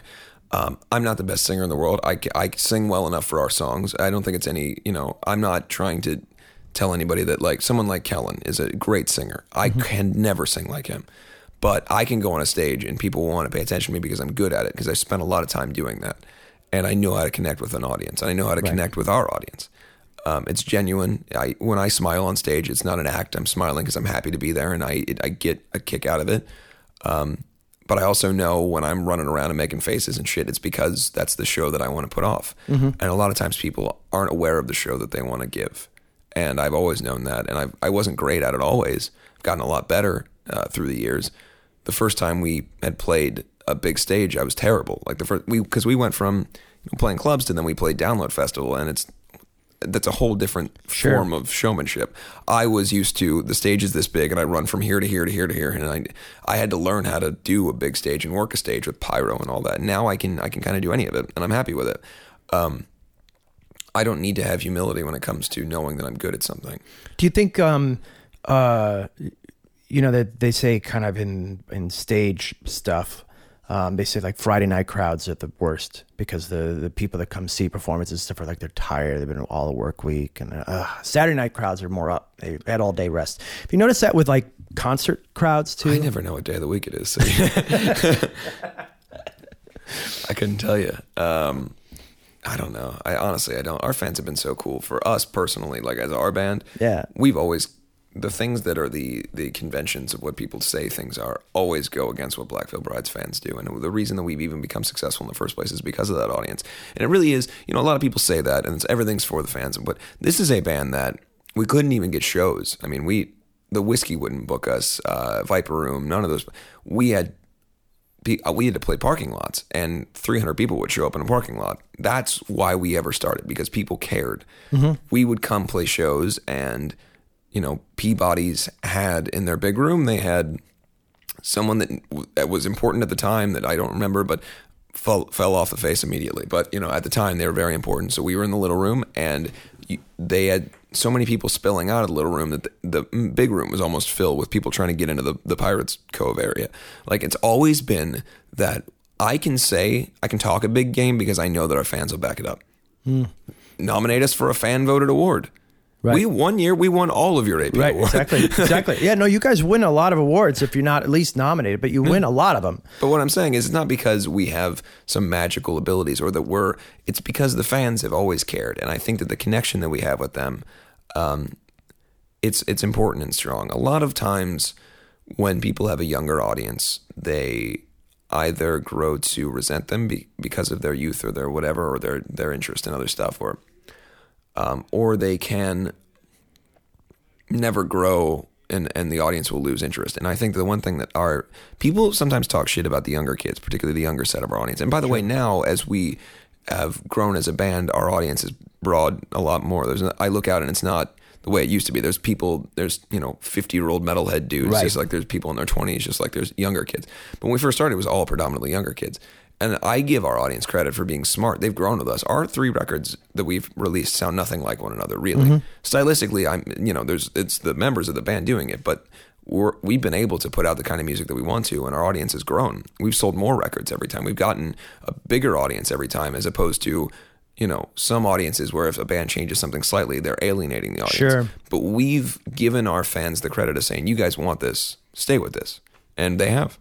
How do you think you guys have, like you said, you guys have been able to do this, especially with like the Revolver world and the metal world a lot. You guys have been able to kind of go over to the Rock on the Range crowd pretty easily, but not a lot of bands get to be able to do that. They kind of get pigeonholed in and they kind of get stuck there. And then when they do try it and broaden out and they can't do it, sometimes they're pushed back by those outside, the forces that are in that genre. So we see this a lot with, you'll see bands kind of come out of the Warped Tour crowd or the Hot Topic crowd or whatever, AP crowd, and they'll try and go over into Pitchfork world, try and go over to Spin world, to try and go over to AV Club world, to start to be taken, broaden it out. Right. And those people go like, what, you're a Hot Topic band? Yeah. Like, and they dismiss them. So how do you think for you guys, were you able to do that? We've never considered what those different audiences are. I've never once thought, oh, I wonder if this will alienate the Revolver audience if we do. I've always just saw it as, if we're a rock and roll band, I would like all forms of rock and roll people to pay attention. And if they like it, they like it. If they don't, they don't. To be honest with you, there is, and it's been written in AP before, that Black Veil Brides is trying to appeal to a more Rock on the Range audience. I don't know what the hell that means, because to me, a Rock on the Range audience, I look out and still see 3/4 of the audience are the people that are coming to our shows when we were on the AP tour. Like, it doesn't, we've always been the kind of band that I don't think people know how to pigeonhole us. And there's a lot of bands, and I know I can think of, I'm not going to say them, but I can think of specific examples of bands that were on the cover of AP magazine and were headlining Warped Tour, and then said, okay, well, we don't need that anymore. Right. We're going to be, we're never going to go back to that world. We're going to do this thing. And then, like a year later, now they're opening on a first of 5 for Papa Roach or whatever. And I don't think we ever want to make a move in any direction. I just want to keep, people want to pay attention. I'd love that. I want to keep making the music that I make. I don't want to make a shift to a specific form of media or a specific audience, because if I personally don't care about that, because I would go and see a band like, Bullet for My Valentine as much as I would go and see a band like, I don't know, Aiden or something, you know what I mean? Like, and those are obviously in terms of appeal very different, but they've toured together in the past. And I think that there are certainly ways of crossing all that stuff. I'm not saying we're, going to be the band that's going to cross all the things, but I think it's just not caring about directing your audience. I don't want to tell them what to do. I don't want to tell people what they should like, because that's what has been done to me my whole life. And I've always been told, well, you wear those tight pants, you probably like this. Right. And I don't particularly, Well, it is something to be said that I think humans like to be able to categorize things, because it makes it easier for them to understand it we're faster. Categorized as the makeup band that everybody hates by a lot of people, and then by other people we're categorized as the band that helps people, and then we're categorized. But we're obviously very divisive, but no one really knows why they hate us until, like, there's only, I would say that of the people who really dislike Black Veil Brides, 5% of them have ever listened to the music or know anything other than the press shot for Set the World on Fire. It's true, and it's amazing to me. And I'm not saying that our music is infallible. You could easily listen to our songs and dislike it, but I don't think people even take the time to do that, which is the most fascinating thing about this band, is that for some people we matter so much, and we can be in the top 5 consistently on active rock radio now, and we can #1 song on Slacker radio for weeks and weeks and weeks, and people that don't even know that they like our songs, and then they hear the name or they see that Set the World on Fire picture of us with the hair and the studs and everything, and they're like, that's the faggy makeup band, and they know nothing about it. When you hear sentences like bands like Black Veil Brides and Blood on the Dance Floor, what do you mean by that? Bands like that? I'd love to know what someone means by that. And to me, it goes, I see a young kid that has a Black Veil Bride shirt on and Blood on the Dance Floor bracelet, and that kid likes it because they like the aesthetic. I don't know anything about Blood on the Dance Floor, but I know I've heard. They are not musically anything like this band. The dude had hair. He has hair that kind of looked like my old hair. That's really the only thing I can add to that. They wear makeup. I don't think that there's any other, but it's a thing where you can draw that comparison immediately. You can go, I don't like those things. So you would never bother to listen to one or the other. And there are some people, again, not to try to put my band above another, but if you might like you might hate the heavy metal stuff, you might have heard our music, and you might like the kind of electronic stuff that some of these other bands do. You are not allowing yourself the opportunity to find any of that if you immediately lump it in. But people get mad at aesthetics.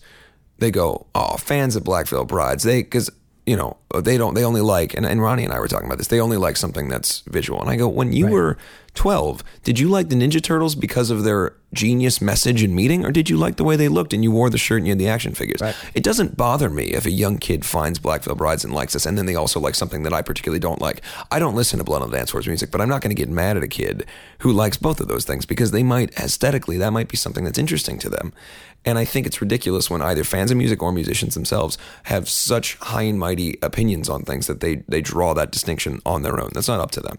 Do you feel like sometimes the pressure's on too much to be worrying about the aesthetics? Does it kind of bum you out as a songwriter? And no. And I think you and I talked about this when I was younger too. I've never paid much mind to it. I always knew that the band would evolve. I knew that we wouldn't be looking the same or doing the same thing forever, because I get bored with that. I can't keep my hair the same color. I tried to go back to my natural color for work. I can't do anything that long. I have to come up with a new thing. I'm already drawing what I think the band should do next and what the concept for so when people saw the band, and by the way, that time period that we looked that way, the Set the World on Fire era that everyone kind of attaches, the Fallen Angels video, that was actually a shorter time period than even the way that the band has currently looked. Right. But that was such a distinctive image, and it was so different than what else was happening that it became the all-encompassing image for the band. Well, it's the first impression. Right. And that's fine with me, because I still stand behind that. People go, oh, isn't it ridiculous they used it? And no, for what that was, that was the style for what that band was. And I'm happy that existed, because I don't think without that there would have been that foot in the door to shock people and wake people up and go, what the hell is this? A lot of people saw that and they did listen to music because of it. And a lot of people saw that and they didn't. I could give a shit either way, really. People saw it, and that's fine with me. I have never been in the business of being interested in trying to, I'm not Marilyn Manson. I don't want to offend people's moral whatever. But if someone sees an image of the band and they're so interested in it, it could affect me positively. They could go, what the hell is that? And then they hear a song that I wrote and they go, wow, that's cool. Inversely, that could be that they, for the rest of their lives, hate us, and they make fan pages about hating us or whatever on Facebook. Right, and sadly. You've met a lot of people, and I'm sure you've met a lot of idols. Is there any idol you haven't met yet? Paul Stanley. I've never, and then purposely. Really? He's, to me, in my estimation, I think Paul Stanley is the most important driving force behind Kiss, and I think most people that really look at what the band is, Gene has always kind of been he's the media guy and everything. And the time that I ever met Gene Simmons was with cameras on him anyway, so I don't really know what he's like. So you don't know what he's I met him for his show, and it was me and the band, and it's good to see it coming back and whatever. So I have no idea what he's really like, and I don't care to. Some people I've met have been disappointing, and some people have been great.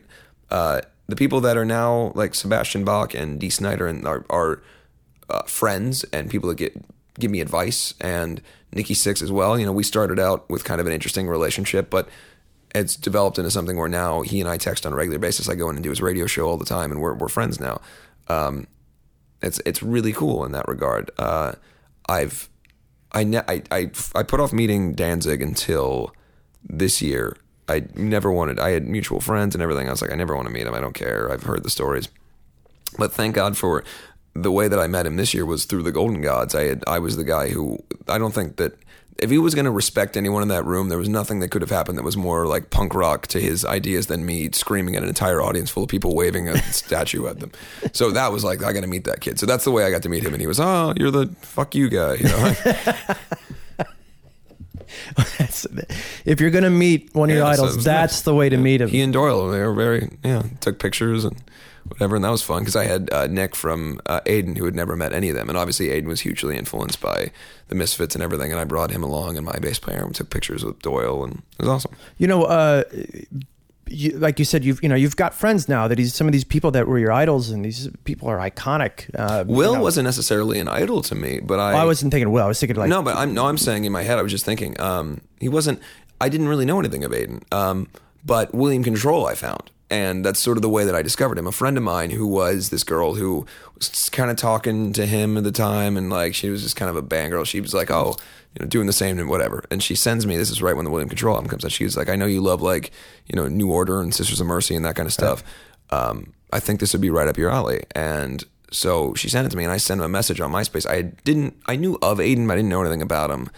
I knew I didn't like them. Like, and I've told him this before. I knew that the only reason I knew I didn't like him is because I was of the age where I hated everything, and he could have been the big. And Will, and knowing Will, he'd probably respect you for that. But I didn't. Yeah. And also it wasn't. It was like the things that he wound up becoming disillusioned with were the things that I didn't like his band for. The reasons that he stopped, like, and it's unfair to say, but at the time, like, he was that kind of, I think Aiden became a lot better later in their career, because I think like a record like Knives, if I would have heard that as a kid, that would have been my fucking favorite band. But right.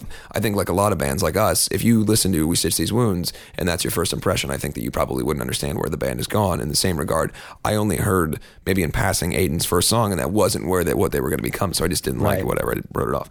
So I listened to the William Control record, and I sent him a message on MySpace.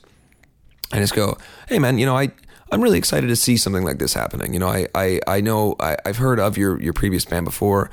I'm kind of an upstart band called Black Veil Brides.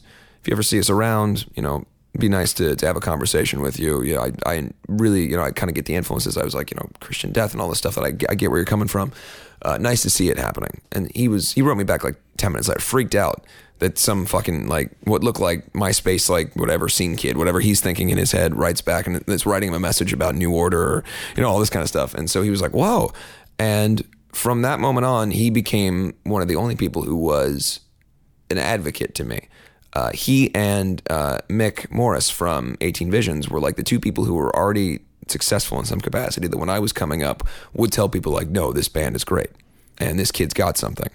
And if it wasn't for particularly, for Will really did, he would fucking fight for me in the early days. Like he was willing to go to bat. I mean, literally we got into fights with bands and together beat the shit out of bands, like because of people making fun of the makeup that we wore and stuff.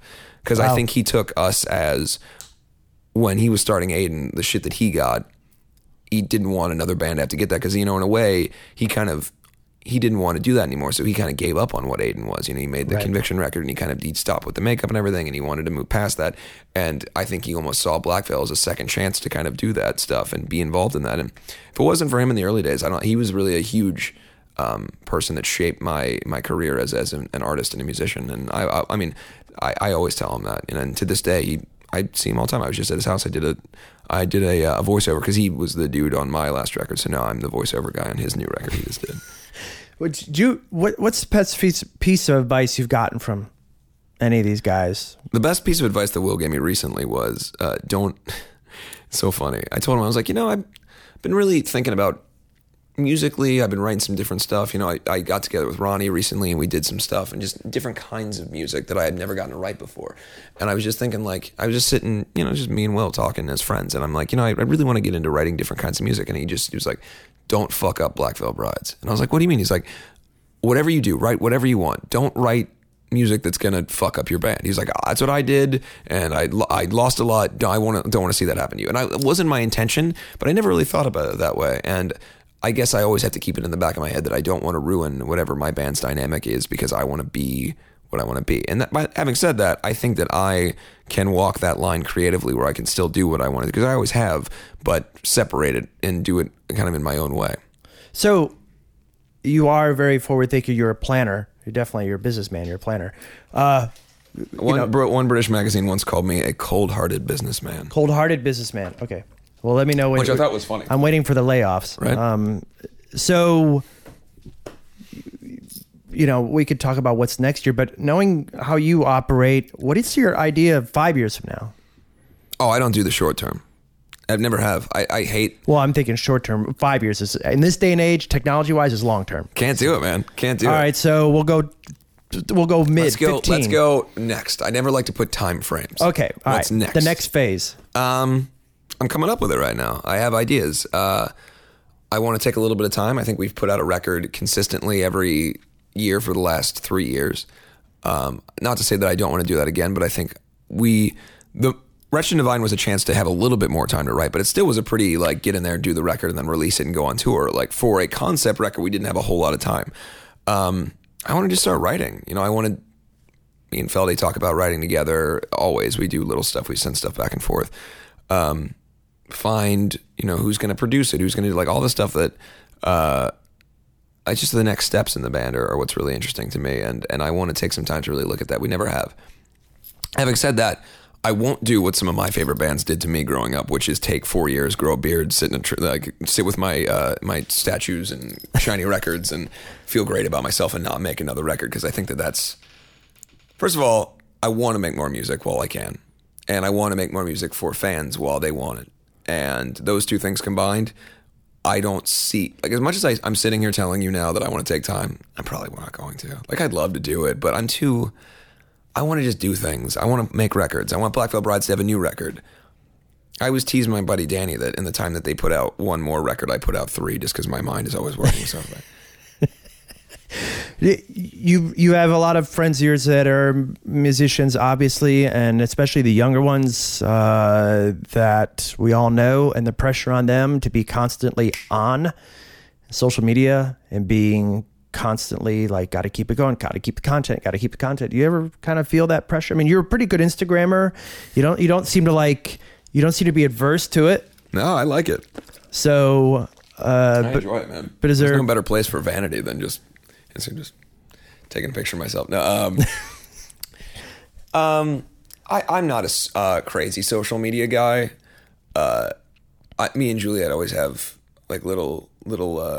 It's not fights, but little teasing sessions because she will talk about everything we do in a day, and I always tease her. I'm like, babe, I'm going to the bathroom. You wanna tweet about it or just let the fans know that? Because my thing is, and she's actually, I think that since our relationship is, because she previously was always like with her fans before she and I got together, she was always known with her fans of being super open. And I think that to her credit, she knows that I'm a much more private person, and she, to her credit for our relationship, has always been very conscious of that and doesn't tweet out all this stuff, which I think to her fans, some of them might be that we're Automatic Love Letter fans. They're a little upset that she isn't so open anymore. But one of the things that it's a kind of an unspoken thing, she knows that in my life, I have been a online media figure since I was 15, and I like to have something, and I don't hide anything from the fans. There's no secrets that but if I sit down with a bagel and watch Netflix, like I don't need everyone to know that. They get enough. And I didn't learn that distinction until it was the first time we ever did a major headlining tour, and my mom was at the show, and she said that one of the things that was upsetting her was that people kept writing her. She didn't know why it upset her, but people kept writing her saying, do you have any pictures of Andy when he was a baby? And she said that she has no problem with people seeing photos, but in a sense, she wanted to say like, well, no, you have him now. Like you get him every day. You get the pictures. Like you don't get to know everything about when he was a kid. That's, that's mine. And I told that, and that's sort of an abiding belief that I have in my life and I have in my relationship and everything. Like I always try to have you get this and I get this. You get to have a lot of my life as my audience that deserves it, that they've given me a career in the first place, as long as you let me have a few things and you don't try to trample on that. Just let me have some stuff for my life. Let me and the lady in my life let us watch a movie without telling you about it, and don't get mad at me for that, because I promise you I'll give you photos and everything else. And I think our audience has been really good about that. There are some bands who don't give their audience anything, and then inversely there's some bands that it's like they can't fucking shut up like all day, everything. And I like to think that we fall somewhere in between. I think that we're the kind of group that the fans will give us our space. And also, in some ways, if I don't tweet for a couple of days, they invent that I have lung cancer, and then but I think it's a little Not to laugh about lung cancer, but yes, I know that's probably the biggest complaint I've ever heard from a lot of musicians today is that the fans won't let them shut off. But it's okay. It's like being elected to be president and then complaining about wearing a tie. If you're lucky enough to get what you want, you should be able to deal with the accoutrements of that. And to me, if I'm lucky enough to be this guy who gets to go on stage and sell records and live the dream that I wanted to live my whole life, being like, hey, what's up, guys, shouldn't be the worst thing in the world. And it doesn't bother me. there are obviously funny things about it. Like I said, the fact that if I forget to do it, someone's like, "Oh, he's dead," but right. you know, and that's rehab. Yeah, right. but you know, but if I'm honest, I like talking to the kids. Those people, regardless of whether they're 65 years old or 6 years old, in some capacity can relate to me. There's the reason that they're following me is they either like my music or they have an aesthetic reason for liking me. There's something about them that is going to be my friend or be kind to me, and there's no reason that I wouldn't want to talk to those people.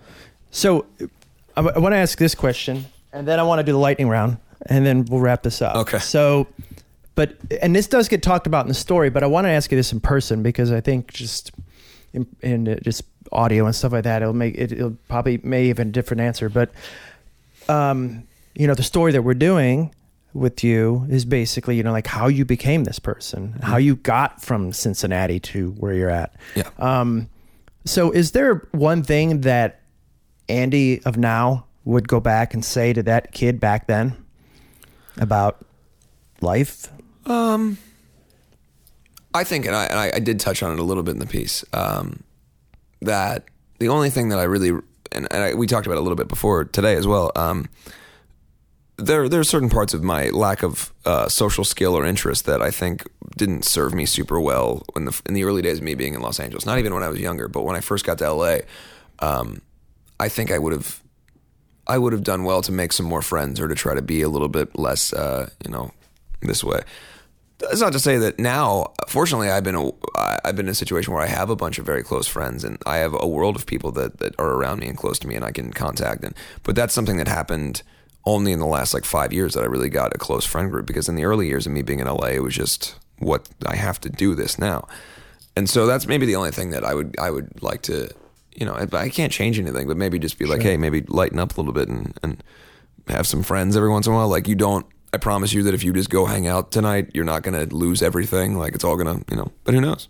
Who knows what would happen? Okay. So before I go into this lightning round, was there anything else you wanted to talk about? I'm excited about the lightning. Bring the lightning. Okay, the lightning round. All right, here we go. So these are what I call the Wikipedia questions. Oh, good. So these are the ones that hopefully you won't get asked again. Okay. So we just get them out of the way. All right. So, but some of these you probably have been asked 40 million times. So we're just going to start off at the top. Favorite color? Crimson. Most unique answer I've heard yet. Favorite movie? I'm not good at this lightning round thing. I think too much. I can't say it off the cuff. I have to say a bunch of stuff about it. Well, don't be Hollywood. It's like you're afraid you're going to offend somebody that you know. No, I'm not going to offend anybody. I'm genuinely trying to think what's the movie I like to watch the most. Something that never gets old. How about you're sick with the flu and it's the one you won't get mad at? See, that's hard. It could go in so many different directions. All right, here you go. Basic. One that I always enjoy watching every time. Seven. Awesome. Every time. That is actually one of the few, the same thing with me. All right, favorite place to recharge. So I'm going to give you some spots, okay? Oceans, mountains, grasslands, prairie lands, stuff like that. Desert, forests, suburbia, or cities? Probably suburbia. Really? Yeah. I lived in the city in LA for a while, and I went nuts. And we moved to Studio City, and I love nothing more the fact that then there's a school and there's people, and I can walk to a gas station and I can walk to a restaurant, and I love that. I don't know why I love that. That's awesome. Favorite? Well, we kind of already said favorite junk food. I like York peppermint patties or Junior Mints. Or Junior Mints. That's okay. That's awesome. Favorite old standard. Like Rat Pack song. Yeah. Geez. Well, because there's that's a tough one too, because I got family stuff. Can I just say this?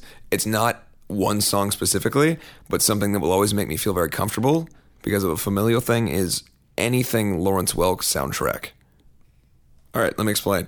My grandfather, who was one of my best friends in the world, the way that I even found out about music before I knew anything and performers was watching Lawrence Welk with him all the time.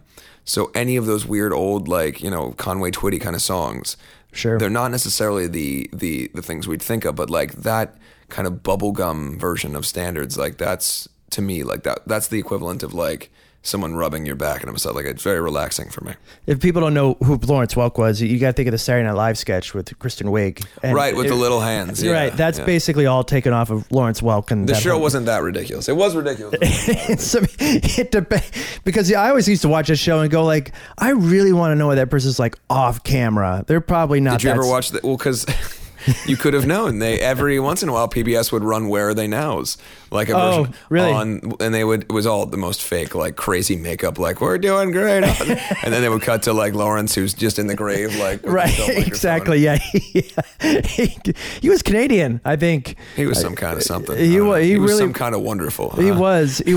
Favorite time period in American history. I like that you had to clarify who Lawrence was. It didn't even occur to me that people wouldn't know. I think it's probably good that you did that. There's so many people that don't even know who the Smiths are watching this. So I've just it's my age. Favorite time period in American history. If you could live in any time period. Shit. Well, I would say it would be hard for me to pass up like late 70s, just because of there's so much that I would have liked to have seen, in terms of the early punk movement and classic rock, sort of the really shitty classic rock was dying, and like then there was disco, which is exciting for people. I'm not a disco fan, but it was an exciting time for music. And then because then early 80s you had new really fresh stuff come in, and that would have been awesome. Sure. Favorite stiff drink?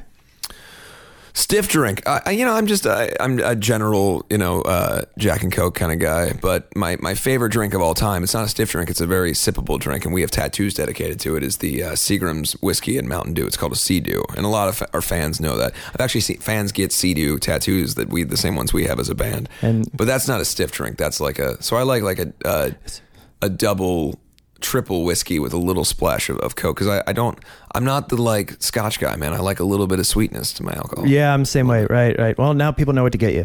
Favorite TV series of all time? Yeah. It's really, I didn't know this until this year, but I really got to say that maybe it's not my favorite. It's a two-part answer. The thing that is like a warm blanket wrapping its arms around me is The Office. Okay. And I can't. U.S.? Both, because I started with the UK version. I hated the US one when it first came out, because again, how can you get better than Ricky Gervais? Right, and always hating anything that everybody gets to know about. Right, the immediacy of it. Yeah, but then I grew to love it. But then and that's the one that'll always make me happy. But in terms of, I can't deny that Breaking Bad, in my estimation, is the best television show probably ever. I mean, it's incredible, really. And I'm not like a mega. I don't own shirts or whatever. Like there's mega fans of the series, but I can't deny that that's like it's incredible. It was really well done. Favorite item of clothing you'd wear every day if you could get away with it? Well, I already do. I wear pretty much the same thing. I mean, I'm wearing this thing today, this jacket today, but normally it's the biker jacket with the black wife beater and black pants. I've been wearing these pants for about 2 weeks. I don't really wash. Why do you need to wash pants? I Febreze them. It's fine. I'm on tour right now, people. It's okay. You can excuse my weirdness about like cleanliness on tour. Most people on tour don't even bathe, so it's body spray and you're done. I do. I take care of the bathing. I try to. Favorite club to play in, not to get you in trouble. Club. When you see it on the list for this tour, you're like, oh yes. It really was for a long time. It was Peabody's. I always enjoyed playing there because it just with the memories and the audience. For some reason, Cleveland was always really connected with us. I love West Hollywood House of Blues just because it's always a party and it's always like a homecoming. Sure. So yeah, that's how I would say. Favorite song you don't get to perform enough because it just doesn't fit the set, or a song called "Resurrect the Sun" from our latest record that we did on our headline tour to support the record. But it's a song that you can only do if you have an hour and a half set. And even then, it doesn't always fit contextually. It's a little different. So, but I'd love to do a song called "Lost It All," which we had on the last record as well. Which it's kind of a big, epic kind of Queen thing happening. There's trumpets and my Juliet Sims sang on the song. It's a beautiful song, but it's one of those things that I would only ever want to do it if we could do it perfectly, and it would be a very hard song to pull off. Tour bus, bunk, top, middle, lower? Middle left. Only because I used to be top bunk, and then I smashed every rib on this side of my body in 2011, and I had to sleep in the tour manager's bunk, which is always middle right with the fucking phone in it, because I couldn't sleep on this side of my body, and it was the only thing I could get into. I couldn't go too low, couldn't go too high because of the bones. And then I just loved it, but I hated the phone. So now I just moved to the other side. I've been on that side of the bus for years now. Do you have a system set up in your bunk? Somebody I knew recently, they actually went out and got a widescreen mini TV. And I don't do any of that. Jinx does that. Jinx has an insane, like, my rhythm guitar player, it's always he has a whole studio, but he does it on a ceiling. No, I'm serious. He has a computer upside down that he's adjusted the monitor so it's upside down. He's got a full Mac Pro Tools rig he's got keyboards, he's got little MIDI string thing on where he can play because he plays violin. He's got it all on the ceiling, so he lays and makes music like this. It's amazing. When on Warped Tour, Juliet did the second half of Warped Tour with us, and I wanted it. It's the only time I've ever decorated my bunk. I wanted her to feel comfortable because she was going to be. So I bought a bunch of fluffy pillows and stuff, and But right now I'm completely stock. Whatever was already in the bus when I got there. That's what, can't be bothered. Favorite time of year? You're in LA now, so it's a little bit different, but I wish that we had more of a fall, but this really is my favorite time of the year. I like the weather. I like it being the way that it is today is like my favorite temperature and feeling outside. Favorite piece of rock and roll memorabilia that you own? Like that 7-inch or that autograph or anything? Oh God, there's I think it's the sweetest thing that I've ever gotten, and it's not even the thing that's worth the most. It's the first year that Juliet and I were dating, she bought me my favorite Social D record, like a nice copy of that, and my favorite Bruce Springsteen record. And nice, I mean, they're not vintage, it was just like, at that point we didn't know that much about each other, and it was just like, it was the nicest, and I have it. It was very awesome. Sweet that she cared that much about not the stuff that everybody knows about me. She didn't buy me a Motley Crue record or something, is what I'm saying. Like, it was really the things that meant a lot to me. So I care about that. Well, name your holy shit show, which is the one where you walk out on stage and you're blown away. We've played bigger shows and bigger headline shows and everything since then, but the first time we headlined London, we have since sold out Brixton Academy. Like, we've done the things that you want to do when you're a little kid, and those were amazing, and that was holy shit.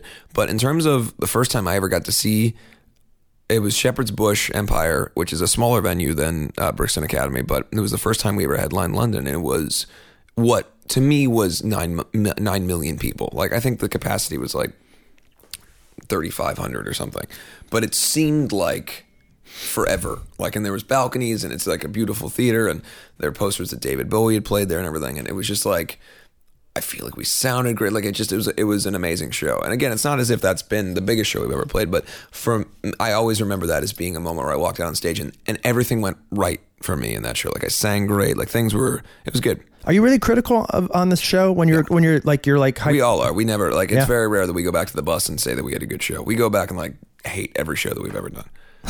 I'm serious. I mean, it's unfortunate because we criticize any show that the fans see of us on the road and they enjoyed it. We enjoyed being there with them, but as soon as we're off the stage, we're talking about all the shit that went wrong all the time.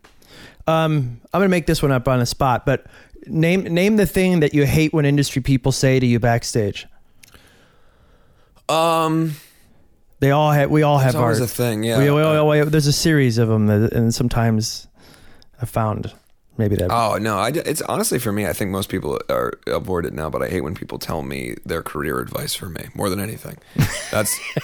And I hate it. I hate it because I hate when people have an opinion that, in my estimation, is not based on all the things that I've been through, and it's not. It's something that has been easier for me to understand over the years, but.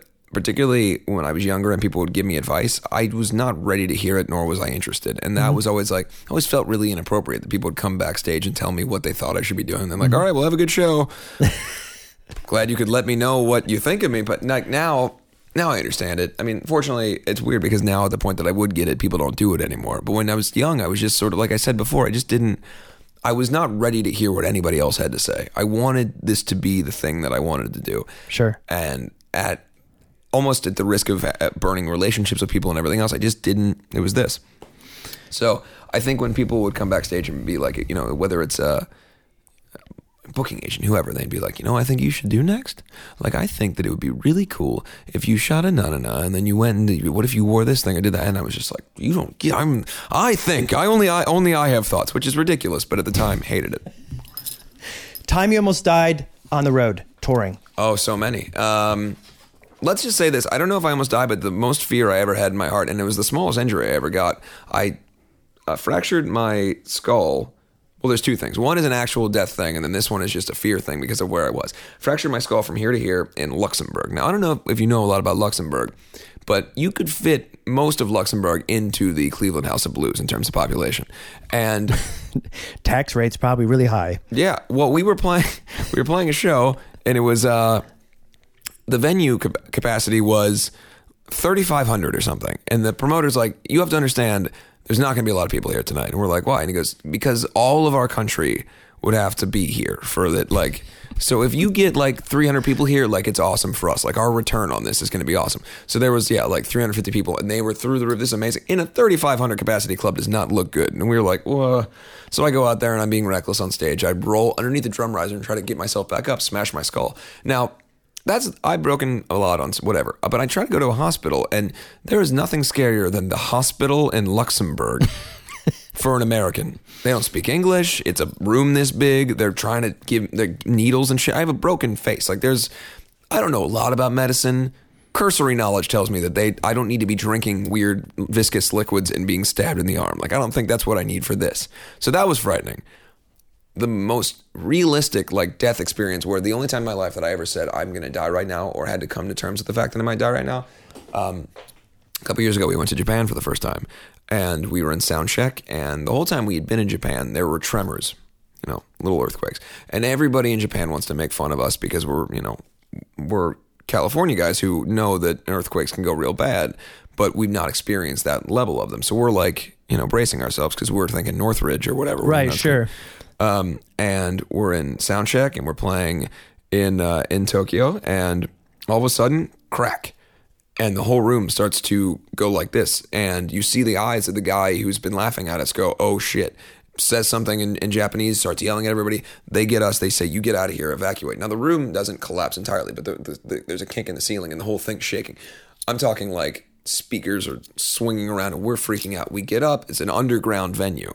So we get up, go up the steps, and we get on the street, and there is an H&M building and a Forever 21, and they're across the street. And I'm no more than the distance of an average road, two lane road with a sidewalk on either side. I'm on the other sidewalk, and the ground smashes, and H&M does this, tips and touches the Forever 21 building, and then goes back. And that was and then the whole ground splits, and then when I saw a giant building bend and touch another building and then snap back, I was like, well, this could be it. And so that was the 8.9 earthquake that then followed, the tsunami followed, and we were there during all that.